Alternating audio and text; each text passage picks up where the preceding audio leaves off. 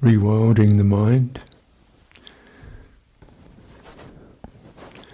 This is also, we can call it returning the mind, or returning the heart, returning Citta to its nature, its most fundamental nature.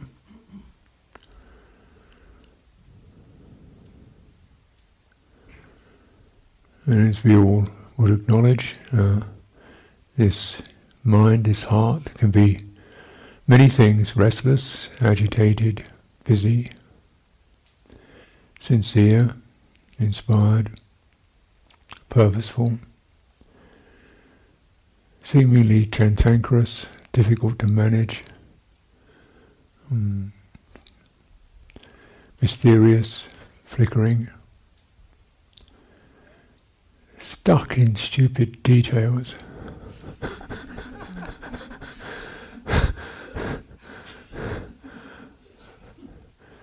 Endlessly planning and scheming,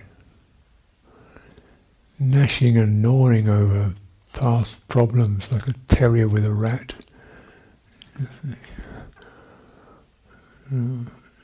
Impervious to one's begging and imploring it to let go.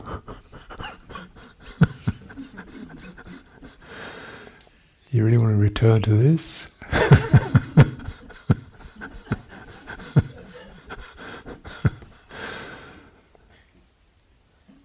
So naturally there can be quite a strong impulse to get out of it. But how do you get out of it? We bounce against the edges and it's still there.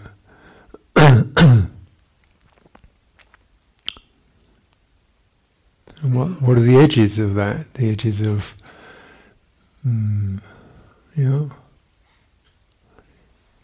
future, past, emotional edges, the limits of one's understanding, like one's feeling of frustration, or I can't get past this, can't get beyond this, or the edges,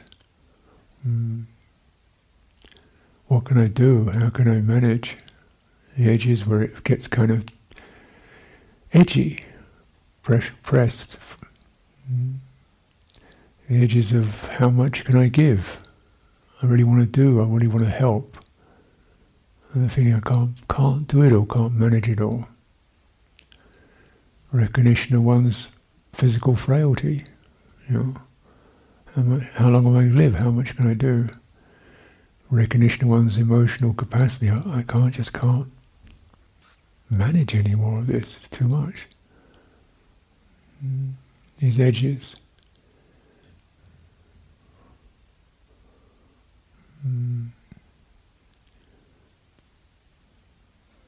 So even in just acknowledging some of these and the kind of edge, we call it the edge of the person. The edge of the person, their abilities, their sense of being able to hold, to manage, to get things going, the edges of it. And we're encountering this, I imagine, in several respects with our concern for others, model of our lives, what we're going to do, concern for the world, how we can get this meditation going. We get the edge where the person starts to get very flustered, busy, and then what happens there? Well, often the bounce is, go somewhere else, think of something else, do something, or try and shut it down, or fix it, or make it another way. This bounce. And so we're kind of saying, well, right at that edge, it may be not comfortable, but it's actually, there's an opportunity there. This is the edge of suffering, in essence. There's an opportunity there. Oh, pause.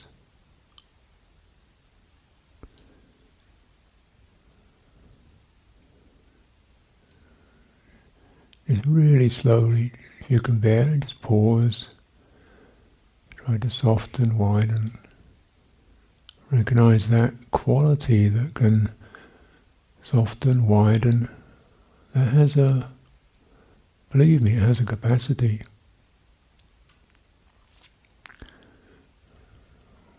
Slow down. Take it slowly.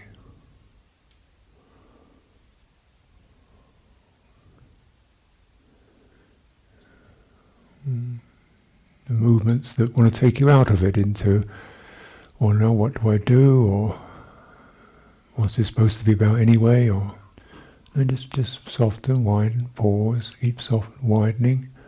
Recognize, there is a change of tempo in that. There's a change of speed. There's a change of intention. Because now, at this moment, instead of going forward, rushing forward, or going back, collapsing back, or flustering around, looking for an answer, or who's to blame here, or something wrong with me. Instead of these kind of labyrinth of self-forming sankharas, there is something more formless.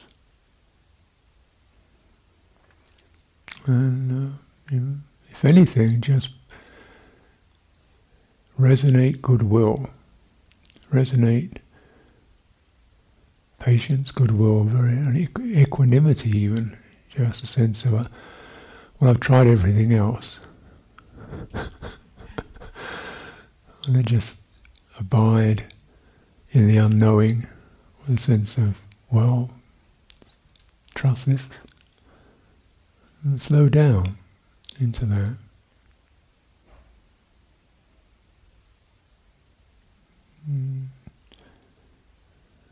Sense, if you want anything, to support, just sense this simple texture of embodiment. Maybe not any particular detail, but it could be the rhythm of breathing in and out, or it could be just the sense of the simple earth element, that there's this body here, there is a body. As it says in the Satipatthana, just awareness there is a body.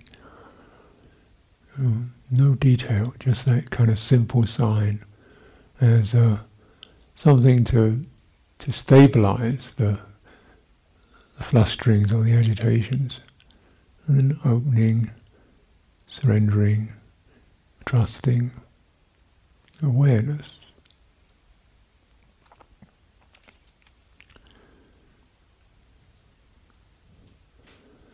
Perhaps some of those sankharas, some of those reflexes may pause or subside.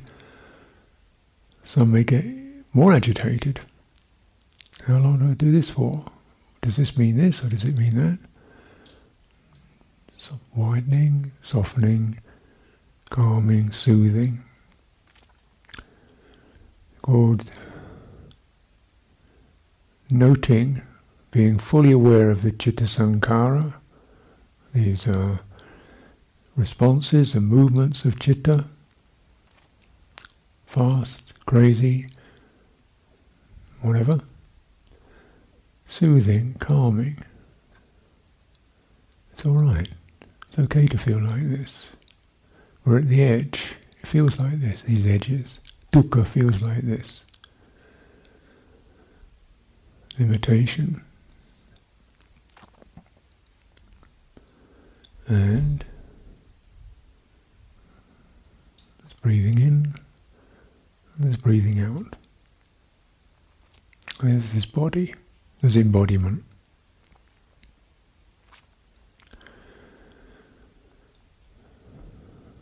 At the edge, noting, this is the mind affected by irritation. This is the mind affected, as it shifts, this is the mind affected by feeling fed up with all this. Mind affected by frustration. This is a mind affected by a deep yearning for happiness or for well-being, for oneself or for others. It's like this. This is the mind affected by the desire to know, get it right. It's like this. This is the mind affected by. This is when it feels really contracted and speedy and busy. And at moments, this is the time when it seems slower, more spacious, less restricted. This is the mind affected.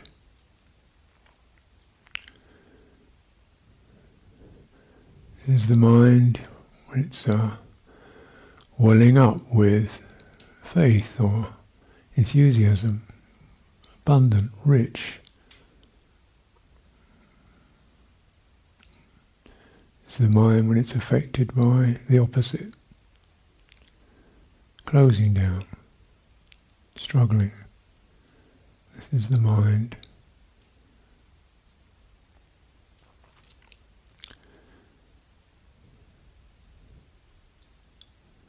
This is the mind when it calms, feeling a simple, single texture, soft, bright, resonant, free from ill will, constrictions. It's like this.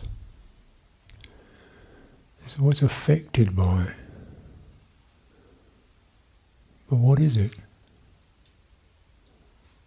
How can there be so many effects in a day, in a lifetime? So many effects, so many responses, and yet it goes on. Clearly something is beyond effects and responses, because that it goes on, it doesn't stop. More things unfold, roll out, move, shift, tangle, beguile, exasperate. It goes on.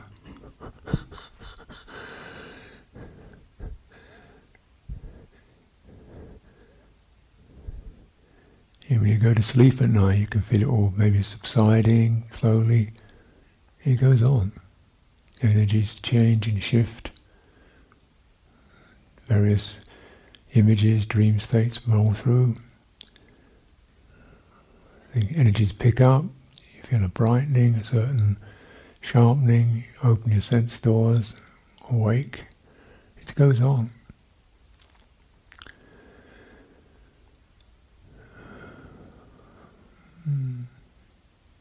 So returning to that which is always here, always goes on. What would it be like? And just play with it. What would it be like without this particular effect? There's this effect.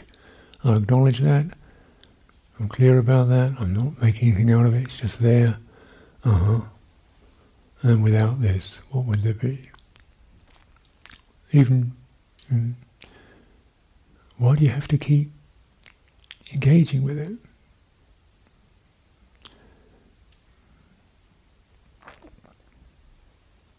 Returning to nature.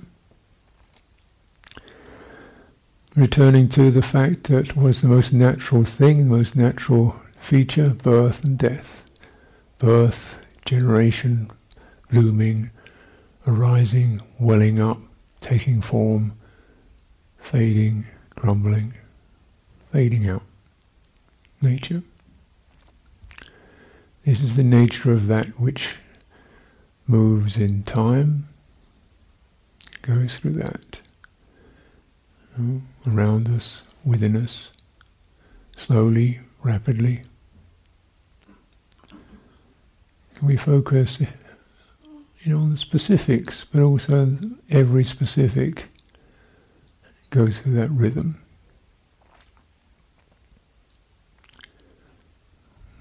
Aware of arising, welling up, birth, maturation, generation, spreading out into other things, like seed heads blowing off a blossom, a dandelion, and then the original thing fades.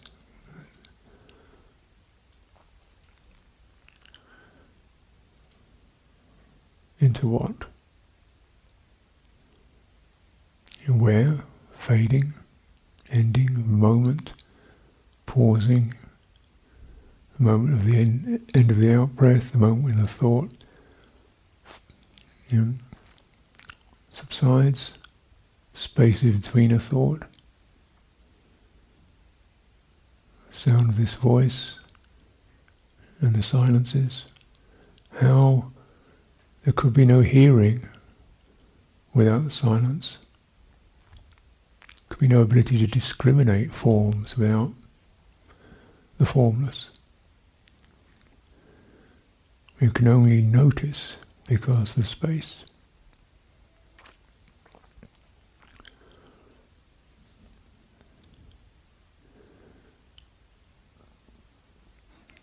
So, Citta is really boundless.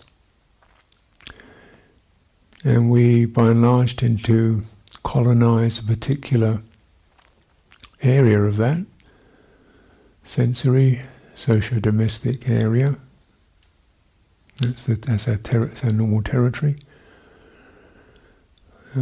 with its stuff, dramas and joys and sorrows. Inhabit that. Let's not make an issue out of that, just the fact that that's there for all of us.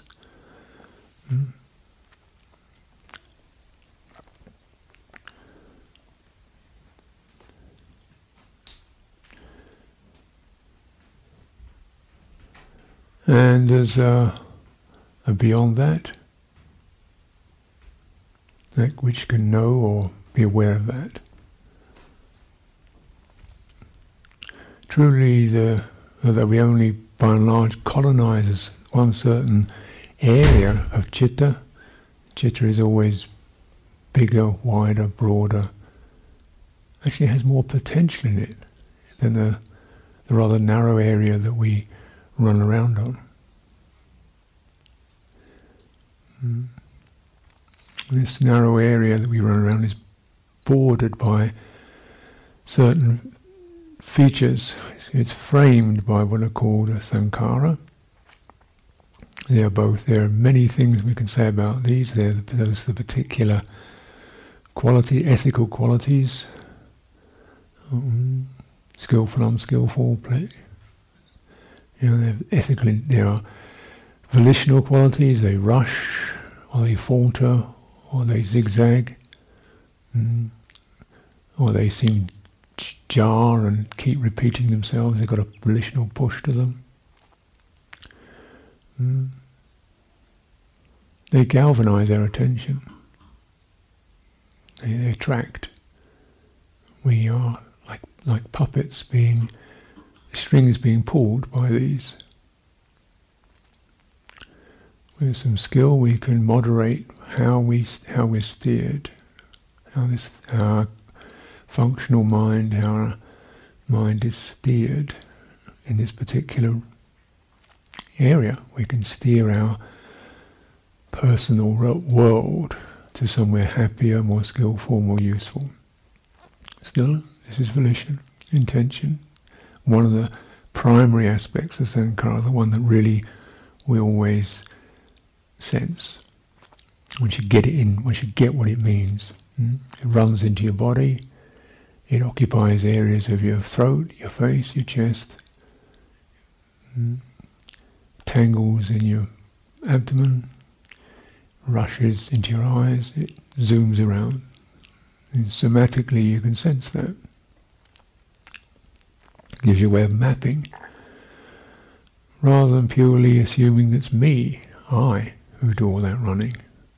This is an energy rushing through. And that's a great thing to really get, because we take it so personally. My anger, my fear, my busyness, my doingness, my impatience, my intolerance, and then the good ones. Also personally. But the person is the result of those reflexes, and certainly part of how those reflexes get reiterated. And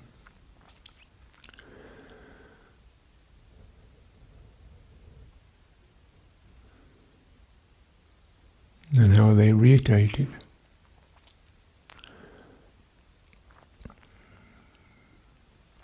Another important feature, perception. They're recognized as a particular contact impression. Oh. And then that gets classified in some way. Contact is also a sankhara. It's a certain sort of bell goes off. There's an activation. An activation. Oh, that's that. Oh, that means that. Oh, that means I am. That means I'm not.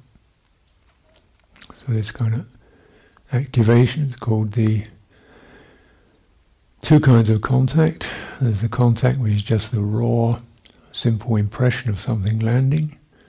And then there's another kind of contact which is called designation, which is a ringing, a resonance, a bell rings, and you get what it means. Designation contact.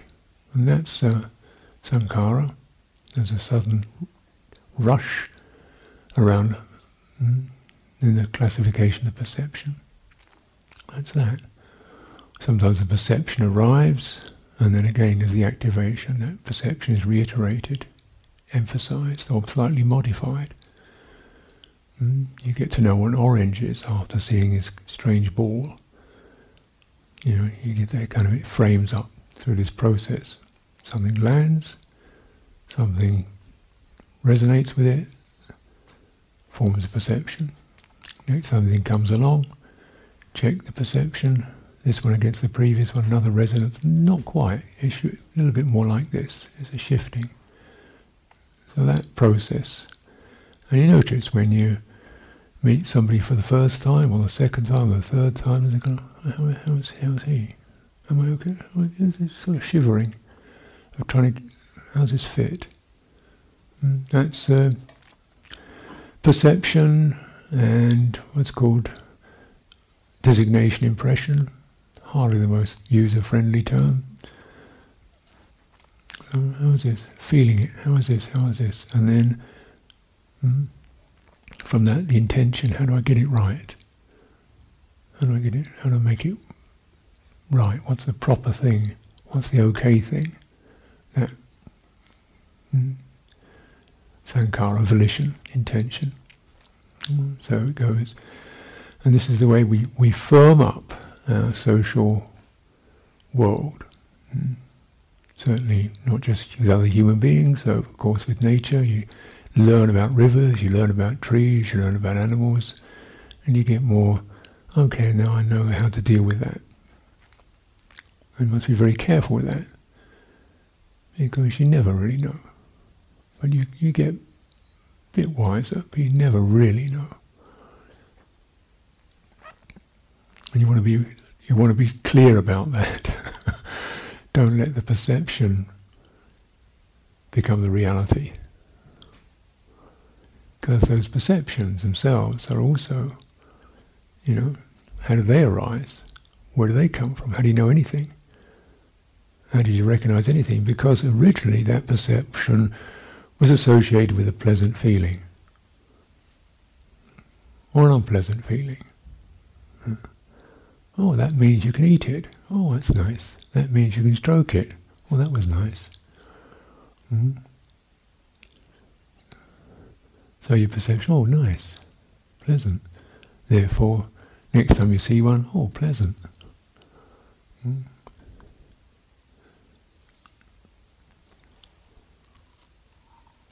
That's how people get damaged by wild animals. You get a little cuddly teddy bear, nice furry stroke. If you're still very young person, then you can imagine that's the reality of a bear. Furry stroke, cuddly. People get killed like that, and children get mauled by that, taken to zoos if you don't look after them. So, perceptions are conditioned through feeling, through contact impression, through his designations, and then you follow the designation rather than, wait a minute, check, okay. You want to always live with that slight vibration of uncertainty, not panic. So your intentions are mindful, searching for truth, imbued with skillfulness, not these reflex. So, intention is an important thing to be spacious about. Not to be frightened of, but to be spacious about. Because certainly we can shift that intention towards wisdom or clarity or compassion or all kinds of things. But remember, that one definitely is a very significant feature of how our lives get formed. And very often, or not often, but often enough, those impressions and perceptions are associated with dukkha. And then the intentions either, put up with it, defeated, can't manage, look the other way, or, not welcome. Seen in a very negative light. Pointed at, scorned. Oof. Notice that perception around other people, or big people, or little people, or women, or men, or whatever. Oh, you feel that one. And just recognize the kind of way that what happens there. We kind of close, we form a mask, we become small, or maybe we feel resentful, angry, or we feel uncertain. Movements of volition at the edge of where we feel easy and comfortable. And it's bouncing around. And those learnt patterns abide in us. You see what a clock can do. Little piece of gadgetry with numbers on it. And hand clicking round, and those numbers and hands, you get so triggered by being late, or too much time, or how long to go, or, because those things have been very significant. We get blamed if we don't follow them.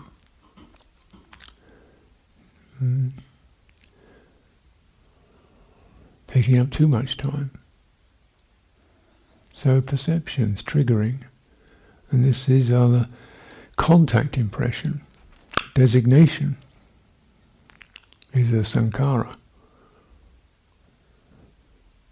That frames our world. So intention, designation, bind us into particular patterns as anything else that we can work with.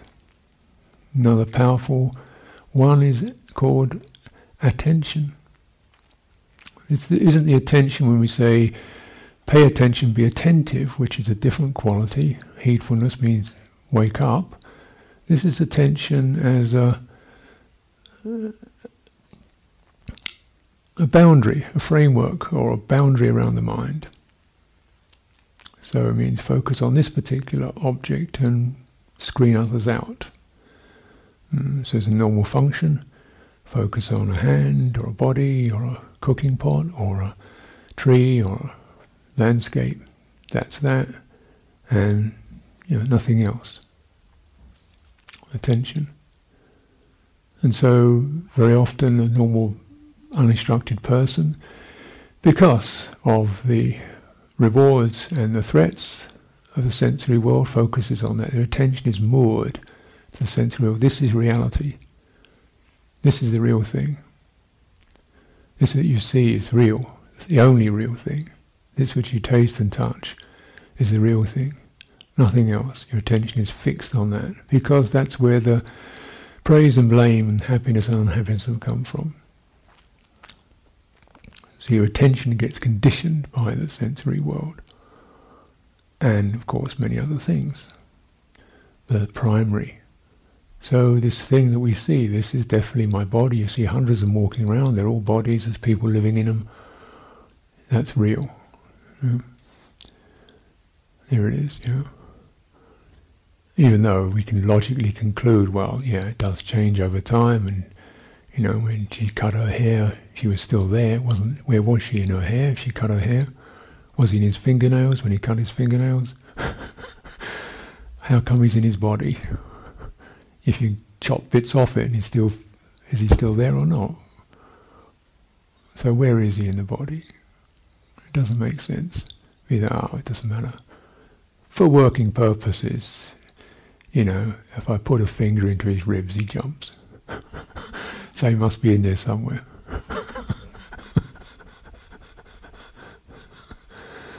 Certainly there's a profound connection, but it's not to the physicality, it's to the sensitivity. We could say the intelligence or the receptivity, with the jangling. That's what we attune to. It's only poking you in the ribs and you didn't have a nerve there, you wouldn't jump. But it's what's the nerve or the tingling or basically the immediate shift that occurs there and the response to that. And you can recognize, you touch somebody's hand, physical contact, someone you don't like, your hand draws away. Someone you like, your hand rests in it. Same old contact. But the designation is very different, isn't it? So our attention, which says things are just this, just the sensory world, no, that's not true. And yet we are so held in it through custom and convention and social mannerisms and ways of being. Attention frames what you're going to be aware of. And it's a sankhara. It conditions, it limits, it steers, it determines what's you'd be responding to, that which your attention. And then occasionally notice something comes out of left field. Quite a lot of the time, something you didn't have attention on. Suddenly some strange mood comes up. And wait a minute, what's that? Sometimes an image rushes into your mind when you're sitting having a cup of tea or something. Oh, that wasn't on the script. I was supposed to be just sitting here having a cup of tea and his mood rushed in. So attention is continually being proved to be just an artifice. Things happen you weren't attentive to, that you didn't decide upon attending to. Isn't this the case with meditation? Breathing in and breathing out should be easy. Just sit there, nothing else to do, focus on breathing and breathing out. And where did that come from? How come I'm thinking about yesterday? How come I'm remembering with regret something else, or Because your attention is a condition, and it seems to be, first of all, very much tethered to the sensory realm, but then we begin to, with some introspection, recognize, no, it's tethered to karma, to things that have moved me, affected me. And sure, when I'm going to work, things that move and affect me are the traffic, the car, other people, the ideas of where I'm going. It really holds me in that, with a little bit of awareness of my mind states. So to meditate, that's gone. You're doing a different set of conditions. What's the overall quality of that? Attention is fixated on cause and karma, on things that move me, affect me, I feel involved with, hurt me, make me feel happy. Stuff with karmic potency. But attention is conditioned by that, into that. And, as I said, this is about getting to the end of karma, not even in the future, which is the way we can understand it. Maybe in 3 lifetimes I'll have finished all my karma. Okay, 10. Well, 100 maybe, when it's all worn out. Just got to bear with this another few decades, I suppose. And then rebirth, oh my goodness, not again, more of it. But who knows? I have some still residual optimism that I might get to the end of it. I've managed to get through it out of a few bad habits. But at the end of it is not in time.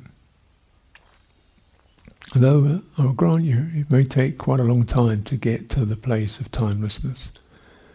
The end of it is actually by widening around the karmic trigger. Don't let your attention get gripped and fixated.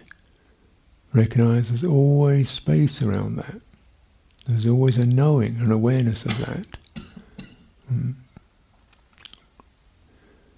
So you begin to question your attention boundary. It's not about getting more and more fixated on anything. Primary practice is to loosen your attention around things that you get gripped by. And viveka. And that's not going to happen it might happen in the future, of course, but it can happen now, depending, of course, on how poignant and how much karmic, how much reactivity, how much potential is in there in what arises. And for sure, some of it's pretty fruitful, it's got a lot of seeds blowing in there. So but then don't go at their speed. Don't go running around trying to catch dandelion seeds in the wind. Stay where you are. Hold the space. Don't let your attention get running after all the proliferations that worry, sadness, irritation can throw up in you. So all the whys and wherefores and do's and these are the dandelion seeds blowing in the wind from the root quality of dukkha. So there can be, this frames us, doesn't it? We feel sometimes held by our karma, heirs to our karma, stuck in our karma. For bad and also for good. Karma means both the way we act and of course what affects us. Old karma, what affects us, new karma, that way we act. So, a beginning practice is, well, first of all to acknowledge that nothing's going wrong, it's just these waves are coming up. And is it possible to just pause, widen the time boundary now? So you're not rushing forward to make anything happen or pushing it back. Okay. Check, look at, contemplate, recognize the reactions if you can. Slow down. Feel how they run into your body, your somatic sense. So you're taking some of the personhood out of it, some of the mentality out of it. Okay. Widen. You can widen there because you can feel the running into your solar plexus or your throat. And you don't like that. But, okay, there's that. And now here's the wider aspect of the body, the tips of the shoulders, the palms of the hands, the legs, the feet. Holding the frame, widening your attention. Letting the karma, the vipaka, its track, its energy, its tingling, its pressure, holding that very broadly. And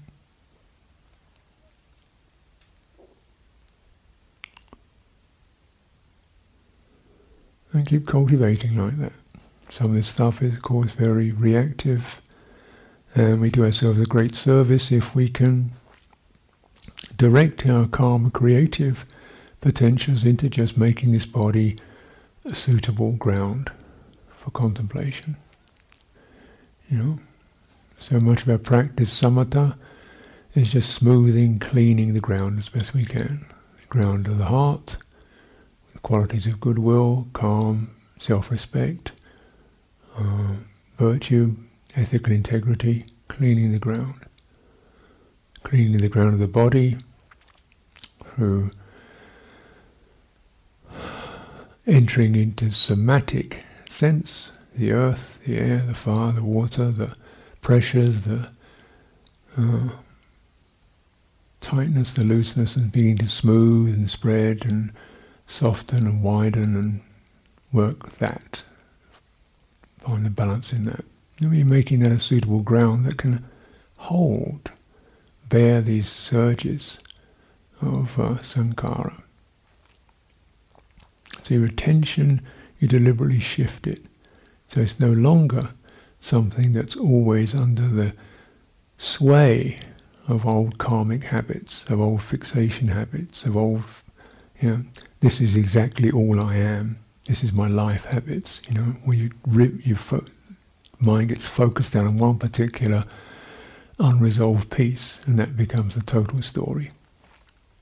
One particular obsession, one particular addiction, one particular fantasy, one particular plan, one particular memory, and that becomes a total story. Because that's also the nature of mind. That which you give attention to becomes the dominant theme in your mind. So attention is a condition, and it's not a lightweight thing at all. That which you give attention to becomes the dominant theme of your heart. So much so that no matter how much anybody else tells you otherwise, your attention will always trump that. They can tell you you're fine, you're wonderful, we love you, you're great, everybody gets like that. You go, thanks. And your attention knows otherwise. It's that, So all the goodwill in the world, it's really your attention, intention, and contact are the ones you've got to, begin to fathom what I'm talking about. Perhaps you do. Perhaps you do. If you do, maybe you just need to keep remembering it and living it and, I see what that in there. And also in that one too. Because the nature of sankhara, their potencies have such a strong, the colouring of them, the particular personal details of them are so mesmerising, so entrancing, so statistically provable that we go in there. And it's true. Once you believe them, they become even more true. Because if you want to continue being that person, it's very easy to do so. Sankharas will certainly be completely on your side. So we'll help frame you up in that particular state if you want. Yeah. So meditation or mind cultivation. Cultivate skillful intentions. Cultivate skillful contact. Contact that is reassuring, not dramatic, no big deal. Not in a hurry. Start to trigger, remember, deliberately generate skillful designation contacts, such as, other human beings are trying like I am, they are good intention like I am, they are keeping precepts like I am, they make mistakes like I do. Be compassionate. Just recognizing there's quite a lot of dislodging of our perceptions of human beings that have to be undertaken, to reset, because it's true. There's a lot of stuff out there in the human form that's only marginally human. In some cases, just really very strange and frightening. So Sangha and Kalyanamitta, so helpful just to sit in that domain. And they're not perfect, and they are irritating at times. But then you give your attention to, he's not violent, he's not drinking. You may get a bit edgy at times, but he's not kind of actually physically do anything to me or say anything unpleasant. Okay, maybe that's just his stuff working its way out. Maybe that's just the way, her body or her heart is operating at the moment. A little bit more of that. And just that stopping, pausing, recognizing one's been affected, perhaps irritated, perhaps confused. Okay, not to dismiss that. Calming, and then waiting till that to subside, then can we reset? So you never finish until you've finished. Piece of karma. Karma affects, first of all, your own immediate, unwillingness to acknowledge that you're being affected. I shouldn't be bothered, but you are. Okay. And then how is that? Agreeable or disagreeable? Would you like more of it or less of it? It's not whether you can put up with it or bear with it or want to dismiss it, but just notice, is it agreeable or disagreeable? You want more? You like that to happen again? If you don't want it to happen again, it's called disagreeable. If you like it to come back again, that's called agreeable. So that's, just give it the test. And recognize that none of this stuff is really irrelevant. It may be some just tiny little thing that you think isn't important. Everything is important if you're affected. Because everything that affects you tells you something about designation, your reflex reaction, and your attention. The way that becomes a big thing for you. And it will be. And that will then re-establish or set a particular perception in train. That will then predetermine how you respond the next time round, or to the next person, or the next whatever.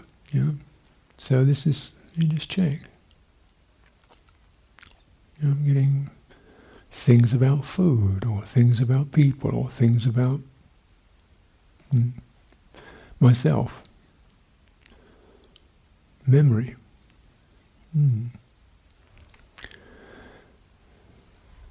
So this is the framing of all of our personhood: attention, intention, contact. When you start to cultivate those, cultivating attention, I mean, learn how to flex your attention, not just to jump from one thing to the other, which is the normal way we might operate our attention, or look the other way, or forget about it, or doesn't really matter, or ride over the top of it. That was an embarrassing piece. Quick, move on to the next piece. Get away from that fluttery feeling. No. Pause. There. Don't move forward, don't move back. Widen. What's happening? Now, this is the way that you, right now, begin to get to the end of karma. You let that karmic wave rush up, hit you, and then hit the mind, rather, the citta, widen to the wider citta, the wider sense of heart, subside. And every time you do that, you're ending karma.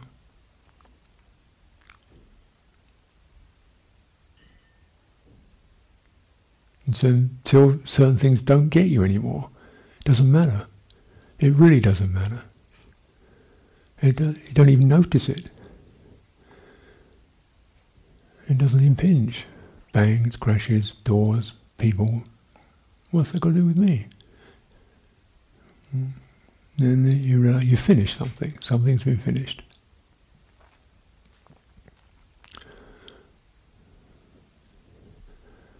So then acknowledge that. You can be aware of that. So all the time, this undying quality of awareness is there, and our sankharas keep shuttling within that, building a territory we call the person, the personal world. And every time we acknowledge an element of that, any element, any silly element, and widen to awareness. Let awareness lead attention rather than contact. Let your awareness guide your attention rather than sankhara, rather than the conditioning process. It means you have to first be aware that what's happened has happened. Pause, don't jump into the conditioning process, whereby something becomes big and perceptually established for you, and your reactions rush into places that you're not very happy about. Move attention into awareness, measureless citta. Can you get to the edge of awareness? You can get to the edge of attention where you can't quite get it. You can't quite frame it up. You can't quite get it in your screen. You think of the universe. Sometimes this is what it's like when you go out in vastness of nature. You can focus on details. Oh, there's that tree, the hill, the rock, the mountain, the stream. But you can't quite get it all in. And there's a feeling of widening. Take it all in, then there's the coolness, or the air, or the space, or the cleanness, or the or what's happening in your heart. The feeling of awe. And you still can't get it all in. There's something a bit more than that. If you really look, if you really attend, something more than that. You can get to edges where you feel, this is what you can take in. And that edge, this is all I can do, this is all I am, this is all I can take in. That edge, you can be aware of. Okay.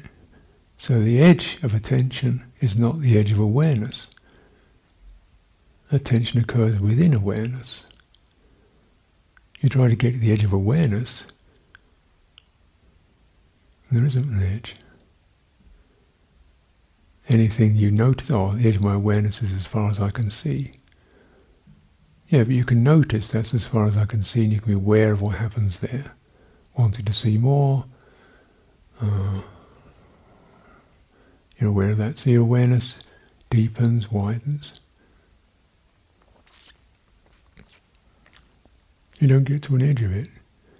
You think you found the edge, that edge occurs within your awareness, doesn't it? Otherwise it wouldn't be an edge. You can sense you're within this.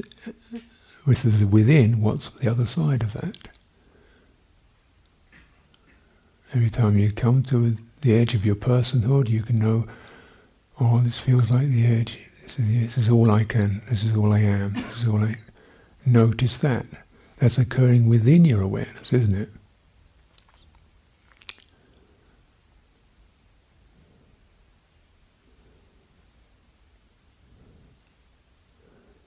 So all dukkha, all the elements, all occur within awareness. And your awareness is bigger than that. You can't measure it.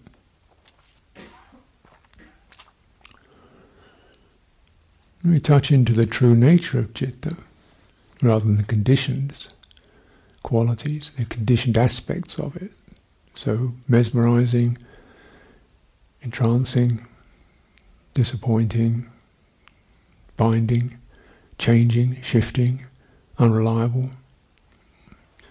And there's awareness of that. This isn't just a thought process. This is why we are really, or I'm encouraging, mind much more as a sensitivity, something that can be sensed in the body, sensed as the space around your body, sensed as the non-sensory description of the body, something that's much, it's of a different quality. Allows your bodily expressions, your bodily senses to arise and pass within it. Is not ashamed, is not frantic, is not bothered, but is there. Sensitivity towards the mental realm. Not excited by it, not ashamed of it, not frightened of it. Awareness, that which can take us or open beyond birth, the arising of things, passing, death of things, seeding, proliferation of things.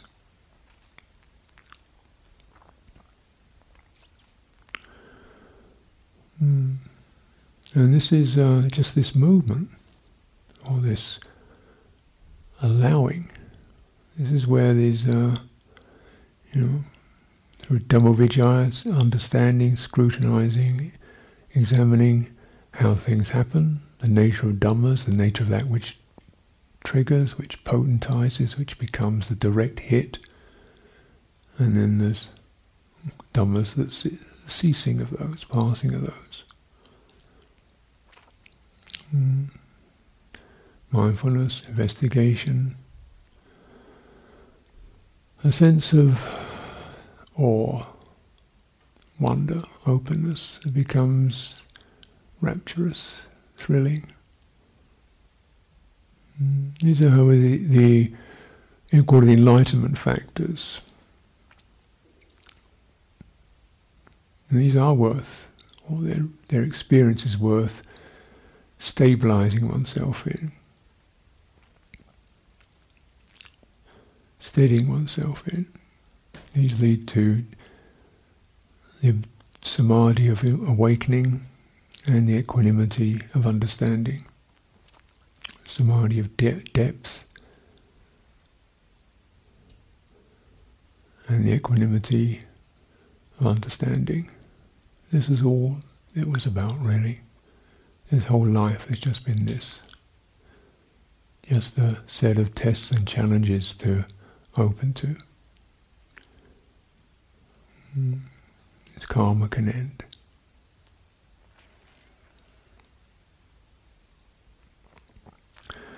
So you're practicing today, sitting, standing, walking. Remember, walking, very highly recommended. Naturally, when we gather together, we're sitting because we want to come and listen to a talk or whatever. It's a bit chilly outside at times, so naturally there's a tendency to want to sit, and we feel perhaps more grounded in the sitting position. But also making walking a viable means for awakening. And you just make it simple, just how does it walk? What does it walk through? Very simple as possible. Simplify. It's just the body, something that can move, is moving through a quality of space. And it's got a rhythm to it. And it's only operating now. Reset walking.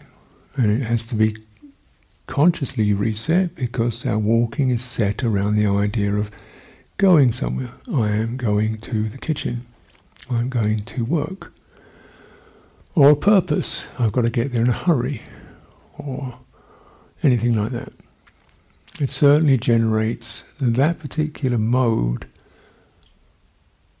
I am stuck on anything is a constriction, is a condition, is a narrowing, is a bondage, is a fetter, is to be abandoned, unnecessary, not for one's welfare. Can be done. As soon as you start to imagine, I'm walking for half an hour, acknowledge that. There's nobody walking. I cannot walk, only bodies walk. You set up the intention, step back. How does a body walk? How does it lift a leg? How does it move an arm? How does it synchronize? How does it get steady in its own rhythm? Avoid, acknowledge, relinquish the idea I am walking. It makes it an opening to wonderful space and release.